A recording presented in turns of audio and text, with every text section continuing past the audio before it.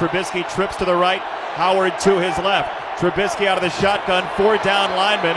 Trubisky hands it off for Howard, crashing forward to the goal line, touchdown! Jordan Howard barreling into the purple paint for the opening score. Call your wives, call your daughters, call your sons, and call your mothers, because we've got a lot to break down on the final day of 2018. Tanner Hoops with you on the SportsPen ESPN UP and the ESPN UP app. My man Charlie Bramer in studio with us. Last show of 2018, man, it has gone quick, I tell you what. Geez, pretty soon it's going to be a year I've been coming in here. Too bad I don't remember when it was I started coming in, though. A little longer than me. I guess, yeah, but I wish I knew the exact date, because then I'd make you throw me a party or something, Tanner. It might be a Blake question. He might have an idea. Right. Might have to reach back out to Blake. Yep, good idea. Well, hey, plenty to talk about here with New Year's Eve, but first, you got any New Year's Eve plans? What do they do up here in Marquette? I hear it's a place to be for New Year's. Is that right? That's what I've been hearing. That must be the case if you're like a cool kid. I'm not a cool kid. I have no idea. I have no idea what's going on. Well, it's not just New Year's Eve. It is Black Monday in the NFL for many coaches and execs. 1/4 of the NFL is without a head football coach right now. I was a little surprised some teams jumped the gun on Black Monday and got it going Sunday evening before Game 256 had even gone final. And we'll get to that, but first let's start with the teams that did make the playoffs and are keeping their head coaches. AFC, you've got Kansas City, New England, Houston, Baltimore, LA, and Indianapolis in that order. NFC, it's New Orleans, Los Angeles, Chicago, Dallas, Seattle, and Philadelphia in that order. That's the playoff picture we've got for you. Charlie, I'm going to say this. A few weeks ago, do you remember, I had you on the day of the Chiefs-Rams Monday Night Football game, and I said they may give us the best game of the season, which I think they did this year, at least in the regular season. But neither of those two will meet in the Super Bowl. I'd like to see them do it because I want to see it again, but we're going to get Breeze and Brady in the Super Bowl. And I still think that's true. I still think the Saints are going to run the table in the NFC as long as the road runs through the Superdome, and the Patriots got the 2 seed like they needed to. They're going to do it. Patriots are going to win the AFC. I would have said Houston if they would have got the 2 seed instead of New England, but they didn't. I don't think Houston can go into Foxborough and win 3 games to make the Super Bowl. That'd be a pretty darn good matchup for the Super Bowl. Couldn't argue with that. I mean, just as far as, that's a good pick. That's just, you can't really argue that.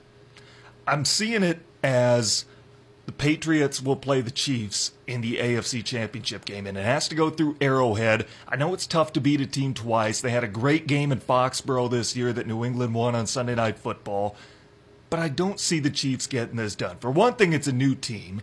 For another, defense has been the black eye for that squad. Now, the Ravens showed us a few weeks ago the best way to beat the Chiefs is to keep the ball out of Patrick Mahomes' hands. You keep it on the ground, control time of possession, and keep their offense on the sideline. Same can be said, though, for Tom Brady and the New England Patriots. But which team is going to be able to run the ball better? Kareem Hunt's not there anymore. Huge loss for Kansas City, nor should he be in the NFL, but certainly there's a talent drop-off. And New England, what are they on? They're on like their 4th running back by now, and they're still producing with that system Belichick puts in. Sony Michel and James White, who can catch the ball, by the way. James White is one of the better pass-catching backs in the NFL. Yeah, just another great Wisconsin running back. Yes, right? He is a former Badger, you bet. So they have a better run game. I don't know where they stack on offensive lines. I know that I might even say that the Chiefs have the advantage on the offensive line, but the Patriots still isn't bad by any means. I think the time possession is going to be the determining factor in the AFC Championship if the Patriots and the Chiefs play each other. That's why I'm going with the Patriots to win the AFC title game in Arrowhead and move on to Atlanta for the Super Bowl. Yeah, and that, like I said before, that'd be a great matchup. What about if we're talking field possession game? Let's get real crazy with it and look into their punters, huh? Who's got the better punter? You get real weird with it. But and that's what Pat McAfee was calling his first game for the NFL yesterday, the Packers-Lions games. And he emphasized the punters more than once, I guess we'll say. Yes, he did. I thought he did a good job. What did you think? I liked his call of Matt Prater's touchdown pass. Yeah. You know, there's some room to work with Pat McAfee. He's kind of like Tony Romo his first year. He's smart. His delivery's not great. There's places that he could improve on, and I don't know. Maybe things will pan out for him. I think he'll stick. He's real casual with it, and I think people like that. I think people enjoy that. They're not. He's kind of the antithesis of like Troy Aikman. A little we'll bit. Say. Yeah. And even of Robert Smith, who he was calling the game with. That was funny. They were kind of going back and forth for a while. I'll tell you this, though, to go back to your point on Kansas City and New England, who has the better punter, I'd say Chiefs with Colquitt. They have the advantage in that category. Yeah, certainly. And I don't even know who the Patriots punter is right now. They kind of go through special teams players quite a bit. But yeah, Colquitt's been there with the Chiefs for a long time. He's been one of the best for a long time now. How about this, Charlie? Tell me if you agree with me or not. When we look back at the 256 games in the NFL regular season this year, to me there are 3 single plays that stand out more than all the rest from this season that had the most impact on the playoff picture this year. You can agree or not, but here are my 3. First, the Miami Miracle. A 70-yard Hail Mary for the Dolphins to knock off New England in Miami. If New England makes one of those tackles, if Gronk doesn't lose his balance, if he's not even back there and on that play in the first place, New England has the 1 seed right now. Number 2, Daniel Carlson's missed field goal at the end of overtime against Green Bay when he was still a Viking back in Week 2. That cost the Vikings a playoff berth. If the Vikings would have got a win instead of a tie in that game, they wouldn't have needed to win yesterday. They would have already been in. Didn't Mason Crosby miss a kick that game? He did, too, but that was from 50 yards, and Carlson's was a chip shot. He missed 3 of them in that game. By the way, Vikings fans will hate me for this, but Daniel Carlson just set an Oakland Raiders record with a 94% field goal rate this season, hitting 16 of 17. But missed 3 in one game to cost the Vikings a playoff berth. Right. Yeah, that's the way it goes with kickers, huh? And finally, Frank Reich chose to go for a win and not settle for a tie. They didn't get it on a 4th down try in overtime against Houston. Texans were in field goal range, kicked a field goal, and won it. If Indy had taken the tie, they would have won the AFC South, and they would be hosting a first-round playoff game. Instead, they're in as the 6th seed, and they're going on the road to take on Houston on Saturday. Yeah. I know why Frank Reich did it, and I kind of like the thought process in that we don't want to play for ties. Ties are stupid. We're here to win. I get that, but at some point, being that macho is going to cost you, and it did for Indianapolis. Yeah, and I could just throw in a couple Mason Crosby missed kicks, and I mean, really, you think if he hits those kicks against the Lions, they win that game. Hits the kick against the Vikings, they win that game. Hits the kick against Arizona, they might have won that game. I mean, there's 3 more wins right there. It would have been a totally different season. But there's my 3 plays, I guess. Your 3 are all Mason Crosby kicks. That's this year. It seems to be that's the theme for this season. Well, hey, how about some notable achievements from the NFL regular season? Patrick Mahomes threw for 50 touchdowns this regular season. Only other quarterbacks to do that were Peyton Manning and Tom Brady. Both of them won the NFL MVP the season they did it. Is Mahomes the MVP this year? Well, if he's not, who else would it be? Right. I mean, Breeze has had a fantastic season in his own right. I just don't see how you can get it over Mahomes. He set the bar that high. Breeze has had a good enough year to win the MVP, but Mahomes has just had a better year than everybody. Yeah, I would have to agree with that. I mean, I suppose Breeze is probably, especially in the voters' minds, a lot closer than we would probably think, but it's got to be Mahomes. Drew Brees with a 74.4 completion rating this season. That is an NFL record in his own right. And George Kittle, the Iowa Hawkeye, 1,377 yards of reception this year. That is an NFL tight end record. So a lot of records that came to light yesterday. But how about these 2? Baker Mayfield passed for 27 touchdowns this year. Keep in mind, he didn't play until week 3. That is an NFL rookie record. Saquon Barkley became the third rookie to ever rush for 2,000 yards in a single season. Others to do it were Edgerrin James and Eric Dickerson. Those are some Pretty good company. Yeah. So apparently Barkley's on his way to the Hall of Fame. If he keeps putting up those numbers, he is. So that makes you wonder, who is going to get NFL Offensive Rookie of the Year? Because you can make the case for Baker and Saquon Barkley. Well, first between those two, who would you go with? I'd go with Barkley. Would you? Yeah, certainly, yeah. It's a passing league. For him to come in and get those 2,000 yards behind an offensive line that's really not that great. Apparently they're better run blocking than pass blocking, but I think that's quite the achievement. How about this, though? You talk about the offensive line. How about a rookie that has made more of an impact on his team than any other lineman in the NFL this year? I'm talking about Quentin Nelson, the left guard for the Indianapolis Colts. Who do the Colts have at running back? Hines and Mack, and who would have thought those guys would be any good? Frank Gore was running. Frank Gore was running, still running at some point. He will be running. He will Forever. probably be running until we're both long and gone. Probably. He ages, but he stays in the league. I won't say he's an ageless wonder because he ages, but he ages well. So Quentin Nelson has just been amazing for Indianapolis this year. He has led that offensive line, which you can argue is the best line in the NFL this year. He doesn't have the flashy numbers that Baker and Saquon have, but I think there's a strong case to be made that if there was ever an offensive lineman that could win Rookie of the Year, probably is Quentin Nelson. Yeah, and that was one guy. Packers.com does a lot of profiles on rookies, and obviously going into the draft, he was somebody that really rose high.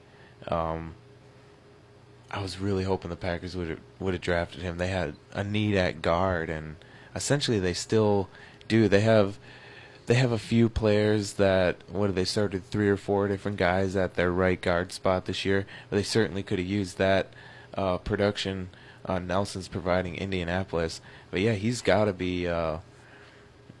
It's hard to really, they got the pancake stat and different stuff for offensive linemen. I guess you could go to Pro Football Focus or Reference for different offensive lineman stats and grades. However they would look at it to possibly give an offensive lineman the Rookie of the Year award. How long has it been since that happened? We'll have to look that up. That could be question of the day, although I do have a pretty good question of the day coming up later on throughout the show. I hope I have a pretty good answer. I hope you do too, because I'm excited to see what your answer is for. Don't get your hopes up, though. Last thing before we go to break, the 6 highest paid quarterbacks in the NFL all failed to make the postseason this year. Yep. Aaron Rodgers, Matt Ryan, Kirk Cousins, Jimmy Garoppolo, Matthew Stafford, and Derek Carr, they combined to make $171 million a year. None of them will be in the postseason. They combined for just 31 wins this NFL season. That's an average of a little over 5. That goes to show you need that cap space. Mm-hmm. You cannot give your quarterback that percentage of the cap space. And you can seemingly have a roster looking pretty good going into the season, but you can't have the depth you need with all the injuries in the NFL. The back end of the roster players, you just can't have enough cap space spread out when you have it all going to your quarterback. You need a little more of that cap space in the back end of your roster, and these teams just don't have it. Exactly. You look at Aaron Rodgers, and of course he's worth $30+ million, whatever he's getting right now. It's somewhere in the low 30s. But you don't have that money to give him pieces to work with and to be successful, and you can say that for a lot of teams. So then what's the point? Exactly. Then that basically makes him not worth the money, because if you're not going to win, then he's not worth the money. You saw Adam Thielen and Kirk Cousins having words in the sidelines yesterday. I couldn't read lips, but I had a feeling Thielen was saying something like, "We pay you $84 million to do that?" Couldn't believe it. I don't know if a teammate would really... You think he would really... go for that?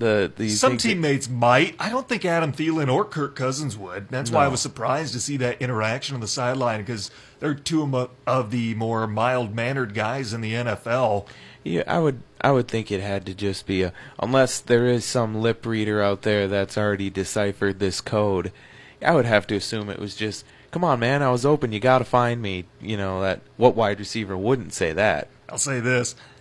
How much do you think Viking fans are missing the days when Case Keenum and Pat Shurmur were still there?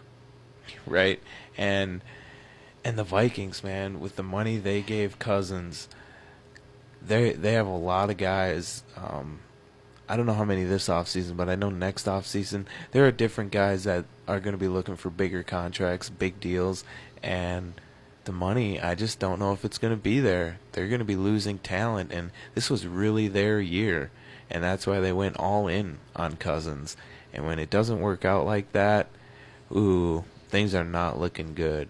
It is not looking good. Offensive line has to be the number one priority for this year's draft class for Minnesota. Has certainly. To be. Yep, certainly. Charlie Bramer's in studio with us. We'll take our first time out. We're up against a break. We'll come back. We'll break down the NFL head coaching vacancies. Who's going to be going where? That's next in the Sports Pen on ESPN UP.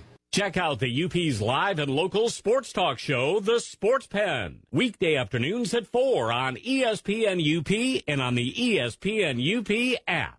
Welcome back to the Sports Pen on ESPN UP. Tanner Hoops, Charlie Bramer with you on New Year's Eve, final show of 2018.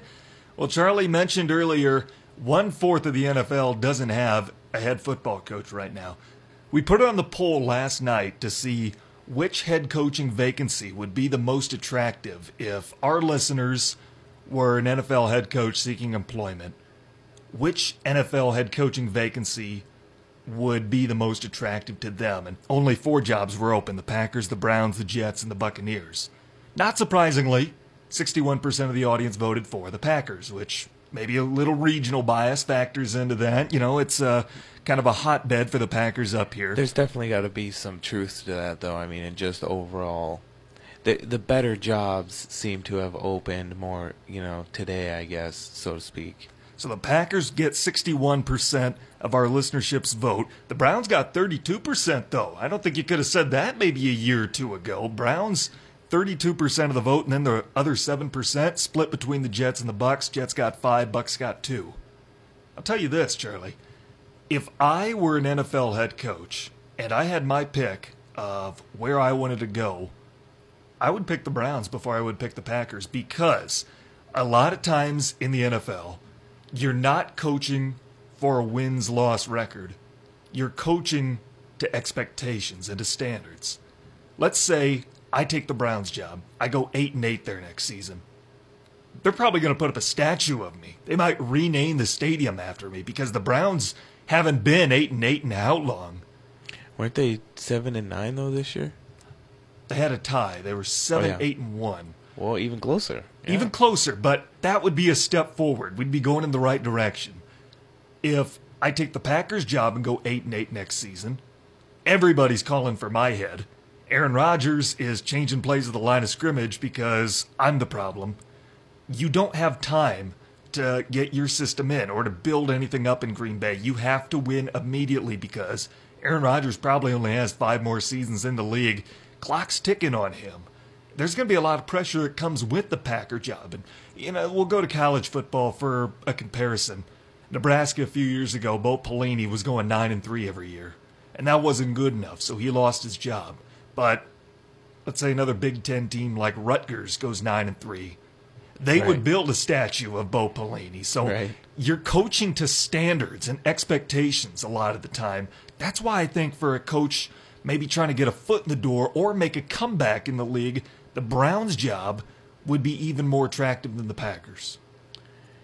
And there is a lot of truth to what you are saying. But then again, just having Aaron Rodgers and certain, players, established players that the Packers already have, really makes it, it kind of evens it out a little bit. But there definitely is a lot of truth to what you're saying.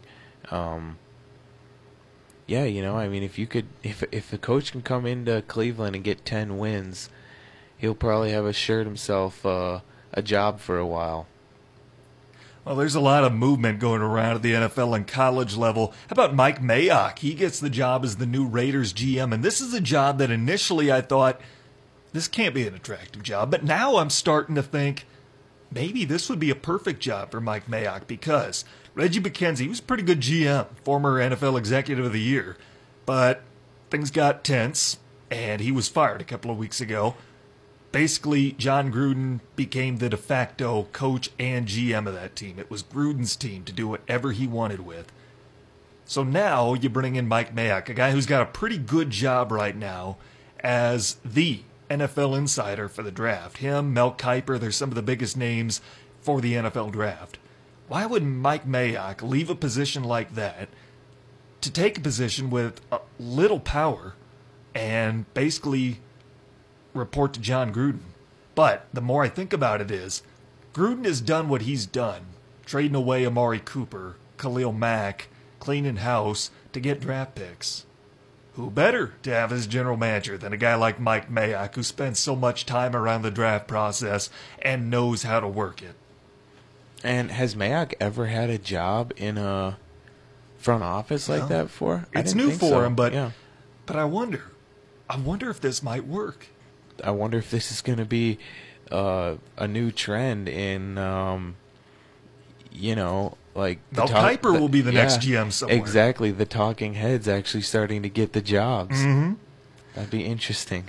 Well, hey, I look around the college slate too, and it's all topsy-turvy there. Obviously, the whole situation in Miami, what a last 24 hours it's been for Miami football between the Hurricanes and the Dolphins. But then Major Applewhite is out at Houston. Cliff Kingsbury, new offensive coordinator at USC, has already declined a job offer. Houston has said that Dana Holgorsen at West Virginia is their next target. And then former Wolverines coach Rich Rodriguez has a new job. He's heading over to Ole Miss to be the new offensive coordinator there. So while we're talking about NFL coaches and vacancies, what have you, I wonder almost if the Browns' loss yesterday could cost two guys head coaching jobs next season. One is Greg Williams. I wonder if the Browns would have won that game and had an above 500 record, if the Browns would have brought back Greg Williams as their permanent head coach. And they still might. I also wonder if missing the playoffs will end up being the final straw for Mike Tomlin in Pittsburgh. That's what I was, yeah. I don't think that he should be fired, but I know there's a lot of people who want him fired. And I wonder if Baker throwing that interception on the last play of the Ravens game yesterday saved Harbaugh for one, but could have cost Greg Williams and Mike Tomlin coaching jobs next year. As of now, it hasn't, but there's still a lot that can happen here over the next few weeks. Yeah, and the Ravens, with Lamar Jackson, how historic would that be if they made a playoff run? I mean, that would really be something with a young quarterback like that who's just played a few games. I tell you what, we saw the top two quarterbacks in last year's draft play yesterday. Baker Mayfield and Lamar Jackson. I know everyone was high on Josh Allen, Josh Rosen, Sam Darnold. I know a lot of people said the Giants should have got a quarterback at number 2 overall. As good as Saquon's been, the Giants should have got a quarterback. Well, really, the only quarterback I would have been okay with the Giants taking and replacing Eli Manning would be Baker Mayfield. And I still like the fact that they got Saquon over him for what he's done this year. I thought it was a great pick. Great pick, yeah. And the second best quarterback from that draft class was Lamar Jackson. And no one thought he would be at the beginning of this season. Right, yeah. And, I mean, and also just there was a lot of rookie quarterbacks from last year that played a significant time, and they've just fallen right out of favor and right off the map, and a lot of them will be out of jobs this offseason. But how many of these high-pick quarterbacks are going to stick from this last draft? They got next year really to prove themselves yet, and then I think there's going to be a lot more turnover even yet. So that picking Saquon, it was a safe pick, it was a safe bet, and it really turned out to be the right choice. Let's talk about the NFL head coaching vacancies, because there's 9 of them right now. A lot of times teams want a change. They want the opportunity to get somebody different in there. But is different better is going to be the thing. Take the Broncos, for example. Earlier today, they get rid of Vance Joseph after back-to-back losing seasons. That's good, Elway.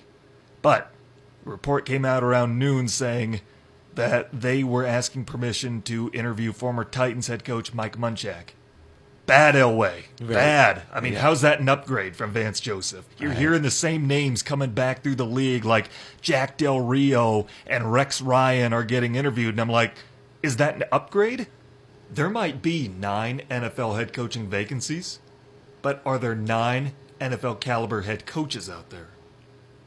I don't know if there are. Yeah, I guess that's yet to be seen. Well, there is certainly not going to be 8 successful hires. Mm-hmm. Probably less than 50% will turn out to be what we would call successful. Mm-hmm. So, I mean, the next generation of coaches is going to have to come from somewhere. Todd Bowles didn't pan out with the Jets as a head coach, but he's a good defensive mind. He's one of the most he is the most aggressive defensive mind in the NFL. He will be a defensive coordinator somewhere next year. My prediction is Chiefs will fire Bob Sutton, hire Todd Bowles, and bring him on as Andy Reid's defensive coordinator. I could see it happening, and I think it'd be a really good fit if they did it. Another one I could see happening is Cleveland promoting offensive coordinator Freddie Kitchens to head coach. Greg Williams has been around a long time, hasn't achieved a lot of success. I know people are going to say, look at Cleveland's turnaround since firing Hugh Jackson. I don't know that Greg Williams has had a lot to do with that. Look at their defensive numbers and look at their offensive numbers. One has stayed pretty much the same. That's defense and Greg Williams' specialty. The offense under Freddie Kitchens rather than Hugh Jackson and Todd Haley, Baker has just flourished with him. You know what you're going to get out of Greg Williams. His track record speaks for itself. Freddie Kitchens is a bright young mind. No one was doing cartwheels for Matt Nagy or Sean McVay when they were announced as head coaches. Young guns, a lot of guys had never heard of, but look at them now. I think the Browns have a chance to do something like that with Freddie Kitchens. Yeah, definitely those hires, like you said, nobody's doing cartwheels. A lot of times those are the ones that they can be real hit and miss, but when you hit, those are the ones you get the most success with, it seems. The safe picks are not always the best when it comes to head coaches. Now I'm going to bring up someone I know you adore, Mike McCarthy. Oh. I've got a few places in mind where he could go next season. I just had a little moment there when you said his name even. Oh, that's kind of weird. I do believe Mike McCarthy is going to be a head coach in the NFL next year. Certainly. Denver and Cincinnati. I think he would be really good in those 2 systems. Both of those need somebody with an offensive mind. Mike McCarthy can bring that to the table. They also need to be a team who can be strong offensively, but their focal point isn't the quarterback. Denver's got that with guys like Philip Lindsay, Emmanuel Sanders, and what have you. I think that McCarthy can take an okay quarterback like Case Keenum and teach him, because McCarthy has a lot to teach a quarterback. Aaron Rodgers didn't want to be taught by McCarthy. McCarthy needs to find a young quarterback who is willing to let him be a teacher. He could do that over in Denver. I think he could do the same thing with Andy Dalton, a little bit more of a veteran. He's got some okay stuff. He's proved he can hang around in the NFL. Having fresh blood like McCarthy might be enough to bring out of him some of that potential that a lot of people saw out of TCU. Plus, you get A.J. Green for him to throw to. What do you think there's going to be any more jobs opening? It's possible. I was really thinking, I didn't know which one, but I really thought either Zimmer or Tomlin was going to be fired today. One of the two. Well, they still might. Workday's not over. And either one of those jobs comes open, oh man, I would really have to think if McCarthy had a chance to stay in the NFC North with such a solid roster already in place like they have in Minnesota. Yikes. I think that would be bad news for the Packers. I really do. But then him being, I think he grew up just outside of Pittsburgh, I think he coached at Pitt. And so if that job opened up, and I would have to assume that essentially any job that opened up would have to be his for the most part. I'll say to your point about Minnesota and Pittsburgh, they were the two top teams that were left out of the playoffs this year. And I think it would be super stupid, not just stupid, super stupid, for either of them to let go of their head coach. Mike Zimmer and Mike Tomlin are both good enough coaches that they were just placed in tough situations this season, and they'll be back. They will be back. The Vikings and Steelers don't need to make an overhaul. Besides, Zimmer's under contract through next year anyway. If the Vikings are really unsatisfied, they have another bad year next year, get rid of them then. It's, I don't, see, you just said something interesting that the coaches were put in. How do you mean they were put in bad situations? Well, the Le'Veon Bell thing, that was tough to manage for Mike Tomlin, for one thing. And that was going to be something that I could agree with in a lot more in Pittsburgh, but I thought Zimmer really had, they gave him a quarterback this offseason to run the offense, and he had all of his defensive players returning. I really thought this was his year to really prove himself as a head coach, and I don't think, I mean, he just really did not get it done. I think there were a myriad of factors that really affected how the Vikings season went this year. First, they invested in a quarterback. They were convinced, whether it was Zimmer, whether it was the front office, that all they needed was a quarterback, and they could get a slight upgrade with an above-average guy and throw $84 million at him. Obviously, that's not the case, especially when you're working behind as poor of an offensive line as they've had. And you know what would be interesting to know is I wonder what Zimmer thought of giving Cousins that contract. I wonder if he was all for it or if he was kind of not so for it, I guess. Well, and the other thing I wonder how much Zimmer had a hand in was hiring John DeFilippo as the offensive coordinator. He was fired after the Seattle game on Monday Night Football. They end up bringing in a guy who worked a lot better as an offensive coordinator, Kevin Stefanski. He was a guy that didn't fight Zimmer like John DeFilippo did. He worked with Zimmer, and they complemented their styles.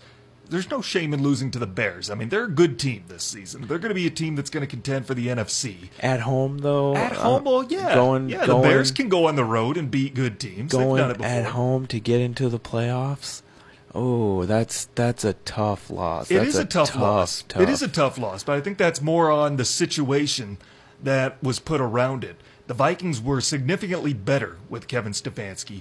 And if he was coaching the entire season, I do believe that the Vikings would have picked up at least one, maybe two more wins. If they were running the style Zimmer wanted to run, they didn't have an offensive coordinator who was going to try and fight Mike Zimmer every step of the way, this Viking season could have gone a lot better. I don't know how much better, but they certainly would have been a playoff team. And that loss at home to the Bears, that could have happened in Week 5. It could have happened in Week 17, what have you. It just came at a bad time, that it makes it look a lot worse than it actually was. And the third thing that I think really affected the Vikings this year was the death of Tony Sparano, one of the assistant coaches in the preseason, right before the regular season kicked off. You know, no one's going to make excuses for the Vikings. I'm not going to, and they aren't going to for themselves. But you have to imagine that probably had something to do with the way the season went. Yeah, I guess I'm just looking at Zimmer a little more critically, looking at it as, you know, Mike McCarthy lost his job, then how the heck do some of these other guys keep their jobs? And I guess that's just how it works. Different franchises, different philosophies, but it's just strange to me to think that Zimmer would have on his coaching staff an offensive coordinator that he would be button heads. That would. But be, did he pick him, or did the front office? I would, if you're a head coach, you've got to have control over your staff. I would assume, right? That otherwise, what's the point of being Depending the head on the coach? situation. Yeah, and that's another one of those things that ownership. You don't know how much they're tying the hands of a head coach, and that's what I really liked about Green Bay's situation is always knew Mike McCarthy had full control over his staff, and in some of these other situations, we just don't know. But I have to assume that the head coach does, because otherwise what's the point of being the head coach if you don't have control over your staff? That's just strange. That would just be such a strange way to run an organization. But with NFL owners, they seem to be strange people. Wouldn't be the first time that a head coach and a front office have not seen eye to eye, to say the least. And I just, something about McCarthy, him losing his job, he won so many big games end of the season, multiple times against the Bears, 2010, 2013, Week 17, on the road, won to get into the playoffs. Was it 2015 he won on the road in Detroit to get into the playoffs and win the NFC North Championship? Every single big game like that, Week 17, that he needed to win, the Packers got it done. They didn't lose a single one. Unfortunately, that success didn't necessarily carry into the playoffs. It did 2010, but that's why that Week 17 loss Zimmer just took, I think that's a big black eye on what he's doing there in Minnesota. And obviously, with how good his teams have played in stretches, I could see bringing him back another year. I totally agree with that. But just with how quickly some other coaches get fired, I think he could be looked at with a little more scrutiny, and there is a better chance, I think, that he would get fired. And nowadays, coaches definitely don't hold on as long as they used to. Maybe 10, 15 years ago, I'd think there was a much better chance he should keep his job, which you're right, he probably will keep his job. But just with how some other coaches are getting fired, him or Tomlin, it's like you would think one of them would be getting tossed out on their fanny, so to speak. So we can get to that break awfully quickly, huh? Yeah, we're well past due for one. We'll come back. I'll give you my 3 bold predictions for this year's NFL playoffs. All that and more coming up on the other side of this break in the Sports Pen on ESPN UP. Check out the UP's live and local sports talk show, The Sports Pen. Weekday afternoons at 4 on ESPN UP and on the ESPN UP app. Welcome back to the Sports Pen on ESPN UP. Tanner Hoops, Charlie Bramer with you. Here is your Sports Center update. The University of Miami was without a head football coach for all of 11 hours. At noon yesterday, Mark Richt abruptly announced that he was retiring. By 11 o'clock last night, defensive coordinator Manny Diaz was announced as the school's next head coach. Now, Diaz had just accepted a new job 2 weeks ago as the head coach at Temple. So now Temple has lost 2 head football coaches in the last 2 weeks, and they're going to get a buyout of $6.5 million from both Diaz and Jeff Collins leaving as head football coaches in Temple. So they're putting up billboards for Manny Diaz up there in Philadelphia.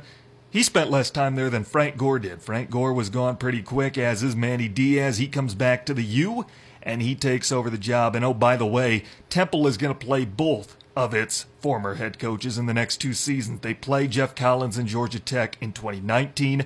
Then they play Manny Diaz in Miami in 2020. UCLA has fired men's basketball coach Steve Alford. He went 124-53 in 5 years. He made 3 trips to the Sweet 16, but he leaves LA after losing back-to-back home games against Belmont and Liberty. Talk about a black eye. And then yesterday, hockey was played for the first time in Pakistan. The Pakistani Air Force held a game against a group of military scouts and beat them for the first ever ice hockey game played in Pakistan. I'm assuming that had to be indoors. Probably had to be. Or maybe there's some ice up on some mountain somewhere. Maybe if you get high enough, stuff will never melt. I don't know. I've never been to Pakistan. And I'm not planning on going. Not planning on going in the near future. Tanner Hoops and Charlie Bramer with you in studio. Glad that you're with us here on ESPN UP. Final broadcast of 2018. Get ready to ring in the new year.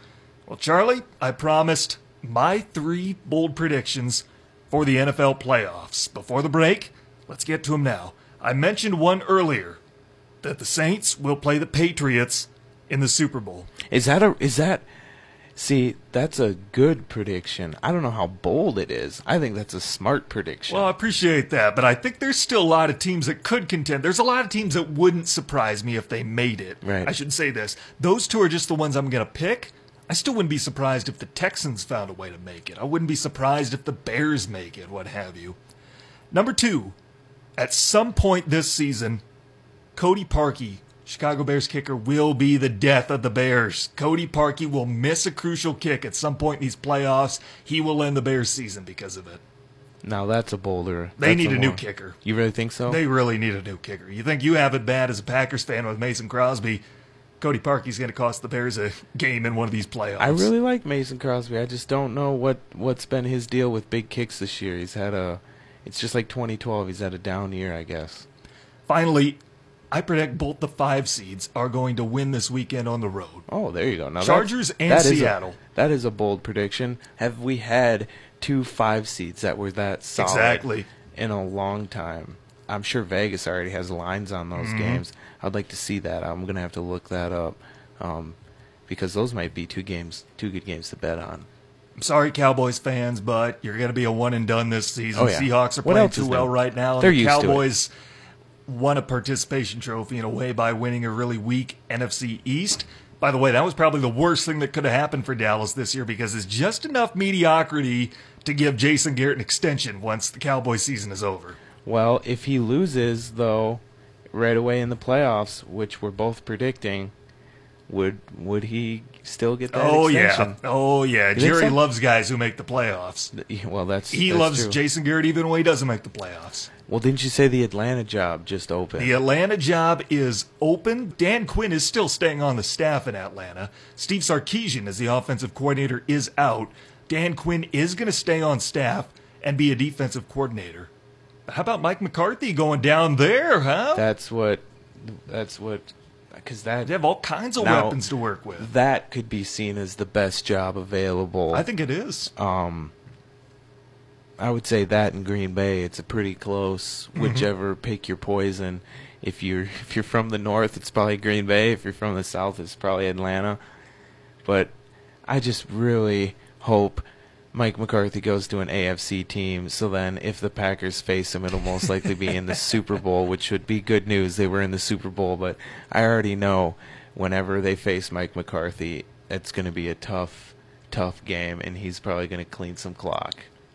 Charlie Bramer in the studio with us. New Year's Eve edition of the Sports Pen. As always, we are delighted that you're with us. Atlanta job? It'd be a pretty appealing one. Gotta imagine that there's a lot to like there. You've got an aging but capable quarterback in Matt Ryan. You've got some pretty good weapons around him. Once that running back core starts getting healthy, if they can keep Tevin Coleman, will be a big factor into it. But then Austin Hooper's one of the more underrated tight ends in the NFL. You've got Sanu, you've got Jones in your wide receiver core, especially with an offensive mind. Dan Quinn's a pretty good coach, but he's a defensive guy, and he's staying on to run the Atlanta defense, which was really bad this year.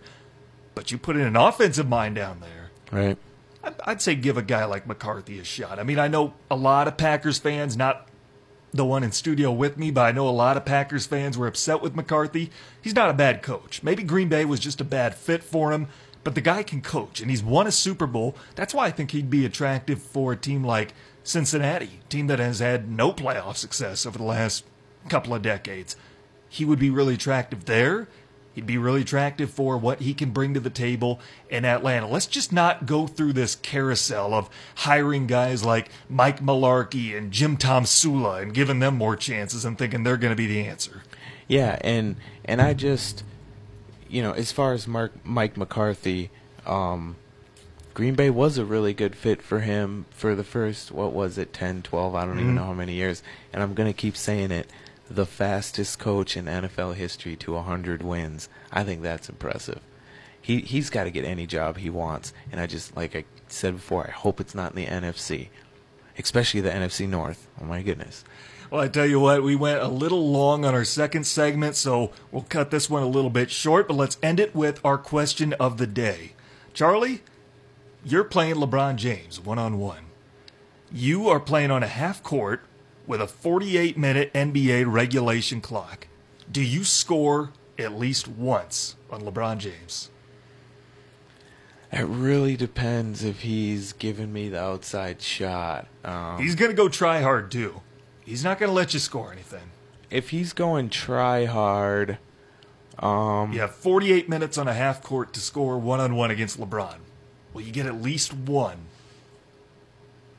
Geez, if he's going really try hard, and I mean, if he's like, pressing right at that half court line, you'd have to say probably not, right? But I mean, if he's giving you a couple feet past the 3-point line and I can hook up some prayers, I mean, one of them's going to go in. But there's a big difference there. So, I mean, what you'd have to say probably not, right? Just because, I mean, if he's smothering you at the half court line, what are you going to do? But can he do that for 48 minutes? Can he sustain that pressure? Well, I think he could, because we'd both be wearing down, don't you think? It would wear down the both of us. I don't know, the guy's so intense. I mean, and being 6'8" like that, I mean, in my heyday, I could dunk a basketball, so I could jump high too, but it's not the same as LeBron James. And I like to think of myself as being pretty fast, but I don't have very good handles. So I think I'd be pretty much, I'm kind of a cut and score type of guy. I'm not so much of a make my own shot type of guy. So one-on-one against LeBron, that's pretty bleak for me. You're not as confident as our listeners, Charlie. We put this on the poll yesterday. 61% says they think they would score at least once on LeBron. And that's if probably he's, checking it up and giving you a few feet. Like, okay, if you want to take that outside shot, go ahead. Would you just fling half quarters and hope one sticks in your 48 minutes? Well, yeah, I'm thinking, if he's giving you, if you're checking it up at the 3-point line and he's giving you a few feet to take that shot, then of course, and I'm sure many of our listeners would be able to sink several threes if that was the case. But if he's just smothering you all the way back to that half-court line, there's no way. And you're all fools. There's no way if you think you'd be scoring on LeBron James if he was really going all out. Maybe if Giannis voted in our poll. Maybe if Giannis saw the tweet, right. He voted, maybe then right. then he'd have a shot. But right. I don't know. Maybe. I mean, Bill Hader in Trainwreck, he scored on LeBron in the movie. You ever seen Trainwreck? Oh, I want to say that I have. But I could sit here thinking, oh, no, it was a different movie. Bron's a good actor. You can say what you want about him as a personality or whatever. He's a great basketball player. Really good actor, too. I don't want to argue you on that, but I just really, if they're going to make another Space Jam, how do you not have Michael come back and do it? It just makes so much sense. And I'm sure he could still score on LeBron plenty. Tanner Hoops, Charlie Bramer, glad that you're with us on ESPN UP. We'll take our final timeout, and as much as I hate to do it, we've got to address the college football playoff when we come back. That's next in the Sports Pen on ESPN UP. Check out the UP's live and local sports talk show, The Sports Pen. Weekday afternoons at 4 on ESPN UP and on the ESPN UP app. The Sports Pen on ESPN UP. Tanner Hoops, Charlie Bramer with you. Switching to college football now, Charlie. I want to get to the college football playoff semifinals. 2 not very good games, but the committee still got it right. You can throw in Michigan's game, the Peach Bowl, a triple header of not very good games on Saturday. But let's start with the Badgers. The New Era Pinstripe Bowl, because I wear a bunch of New Era hats, so that's the only way I remember that. The Badgers went up to Yankee Stadium and pounded out the Hurricanes again. 2 years in a row. 2 years in a row. That's a good way to end your season if you're a Big Ten team. Pounding on the Hurricanes, I'll take that. Yep. Manny Diaz, final game before he takes over as head coach. And how big of a difference is 8-5 to 7-6?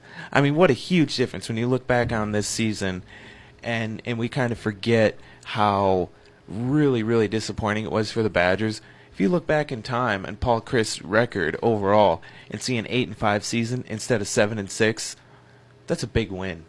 That's just all the difference to me, I think, when that's like the real dividing line in college football, whether you finish 7-6 to 8-5. Big difference. Just one game, but it makes all the difference. Michigan fans would say that's somewhere around the 10-3, 11-2 mark, because Michigan, 10 wins this year. A lot of people are still unhappy with the job Harbaugh did.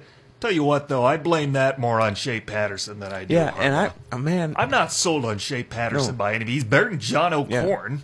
And there's so much more parity. It's just like in all sports. There's so much more parity. So to get to 10 wins is harder now than ever. Mm-hmm. And if I was a Michigan fan, I'd like to think that I would be a lot happier with 10 wins than most.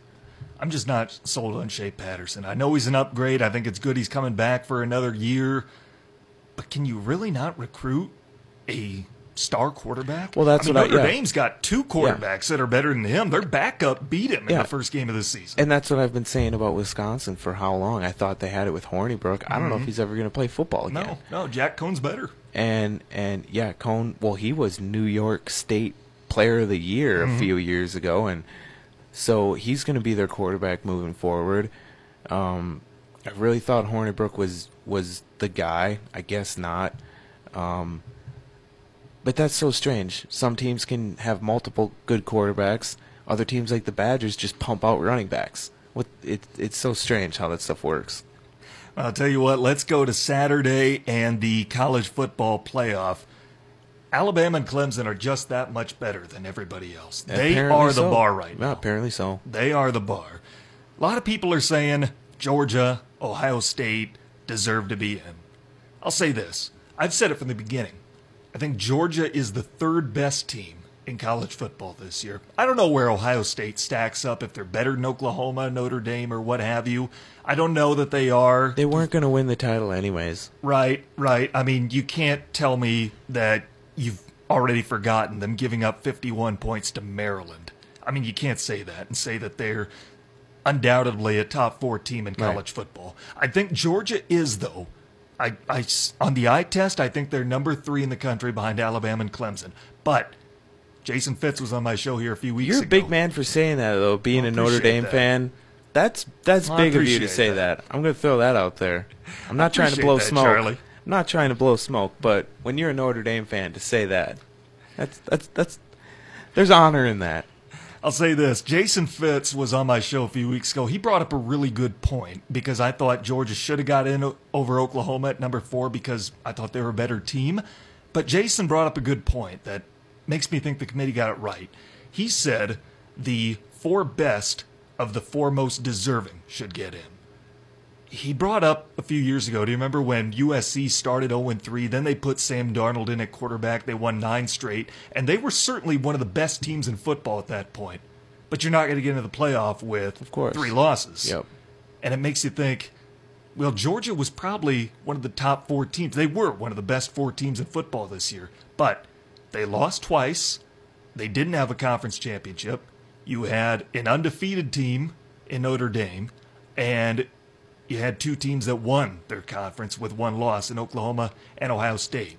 So even though Georgia might be the 3rd best team in football, they didn't deserve to get in there. They weren't deserving of it. And here's a question I want to ask you really quick. How much do you think this hurts, if at all, this hurts Notre Dame moving forward with just the way their schedule is set up, not having a conference championship? They won out, and still to lay that egg in the playoffs like that, we all thought they were better than that. Does that hurt their chances getting into the playoffs moving forward? I don't think it does. I think when you look at it, 5 of the 10 college football semifinal games since we've had the college football playoff, 5 of the 10 have been decided by 3 scores or more. And I've got them here. 2014, Oregon blew out Florida State 59-20. 2015, Alabama 38-0 over Michigan State. 2016, Clemson 31-0 over Ohio State. Last year, Alabama 24-6 over Clemson. Let's go back to 2016. For those saying Ohio State should have got in this year, that they would have put up a better fight. They were blanked 31-0 by Clemson 2 years ago. And this Clemson team is a whole heck of a lot better than they were last year. Right. They may not win the title this season, but they are better. If you put the 2018 Clemson against the 2016 Clemson, 2018 would win. But people weren't questioning whether Ohio State belonged in there or not. And I don't think they should question based on that if Notre Dame belonged or not. Now, I'll say this. Conversation for should Notre Dame be forced to join a conference if they want to get into the playoff, that is going to intensify. But if they joined a conference, it would presumably be the ACC. Strength of schedule has been the biggest argument against Notre Dame. If Notre Dame played in the ACC this year, and they had anybody besides Clemson, their strength of schedule might have went down compared to what it was this year. The ACC was bad this year. Pitt was playing in the championship game. Yeah. Going to the ACC would not. And Notre Dame help. played Pitt. Yeah. That would not help. No. I would rather see them join the Big Ten. I think it's more realistic that they would join the ACC. Joining a conference for Notre Dame, it wouldn't do anything for their strength of schedule. It might even bring it down if it was this year's ACC. The only thing would be not having to play that 13th game. And the committee's shown that you don't need to do that because Alabama and Ohio State have both won the national championship without playing a 13th game before. And there are a couple teams in the Big Ten I would really like to see switched out for Notre Dame. That'd be great. Maryland, Rutgers. I would say get probably rid of some of the weak Rutgers. links. Yeah. Probably Rutgers. Maryland's been there for such a long time. Let's get rid of Rutgers. So, college football national championship a week from tonight. Alabama, Clemson against the rest of the country when they're not playing each other as they have for the past 4 years. When they're not playing each other, they have a combined record of 106-4. Wow. I mean, I know the two best teams. I know we're sick of seeing Alabama, Clemson play each other, but if you're sick of it, beat them. That's the thing, beat them. They are the bar right now. They're far and away the two best teams in college football. Yep. Got a pick for next week? Alabama. I'm thinking Bama too. I think this is the best Clemson team that Dabo Swinney has had. Trevor Lawrence does so much for that squad, but this might be the best Alabama team Nick Saban has had too. Yeah, I mean, their defensive backs, just the athletic ability. Obviously, they give up yards and points, but just when it comes to pure talent, I mean, they're unreal. So good. One more point of the college football playoff. If there's anybody who still thinks Ohio State should have got in, don't lose to Purdue by 29. Right. That is where you're not deserving anymore. And then barely you don't deserve it. Yeah, and barely beat Maryland. Yeah. Maryland should have won that game. They should have won that game. They dropped the ball. No. Ohio State didn't deserve to get into the playoff this year. Committee got it right in that sense. I know there's a lot of people that say this year proved that we should be reducing the playoff back to 2 teams. Okay, it was 1 year. Let's not get crazy. I still would like to see it go to 8. 6.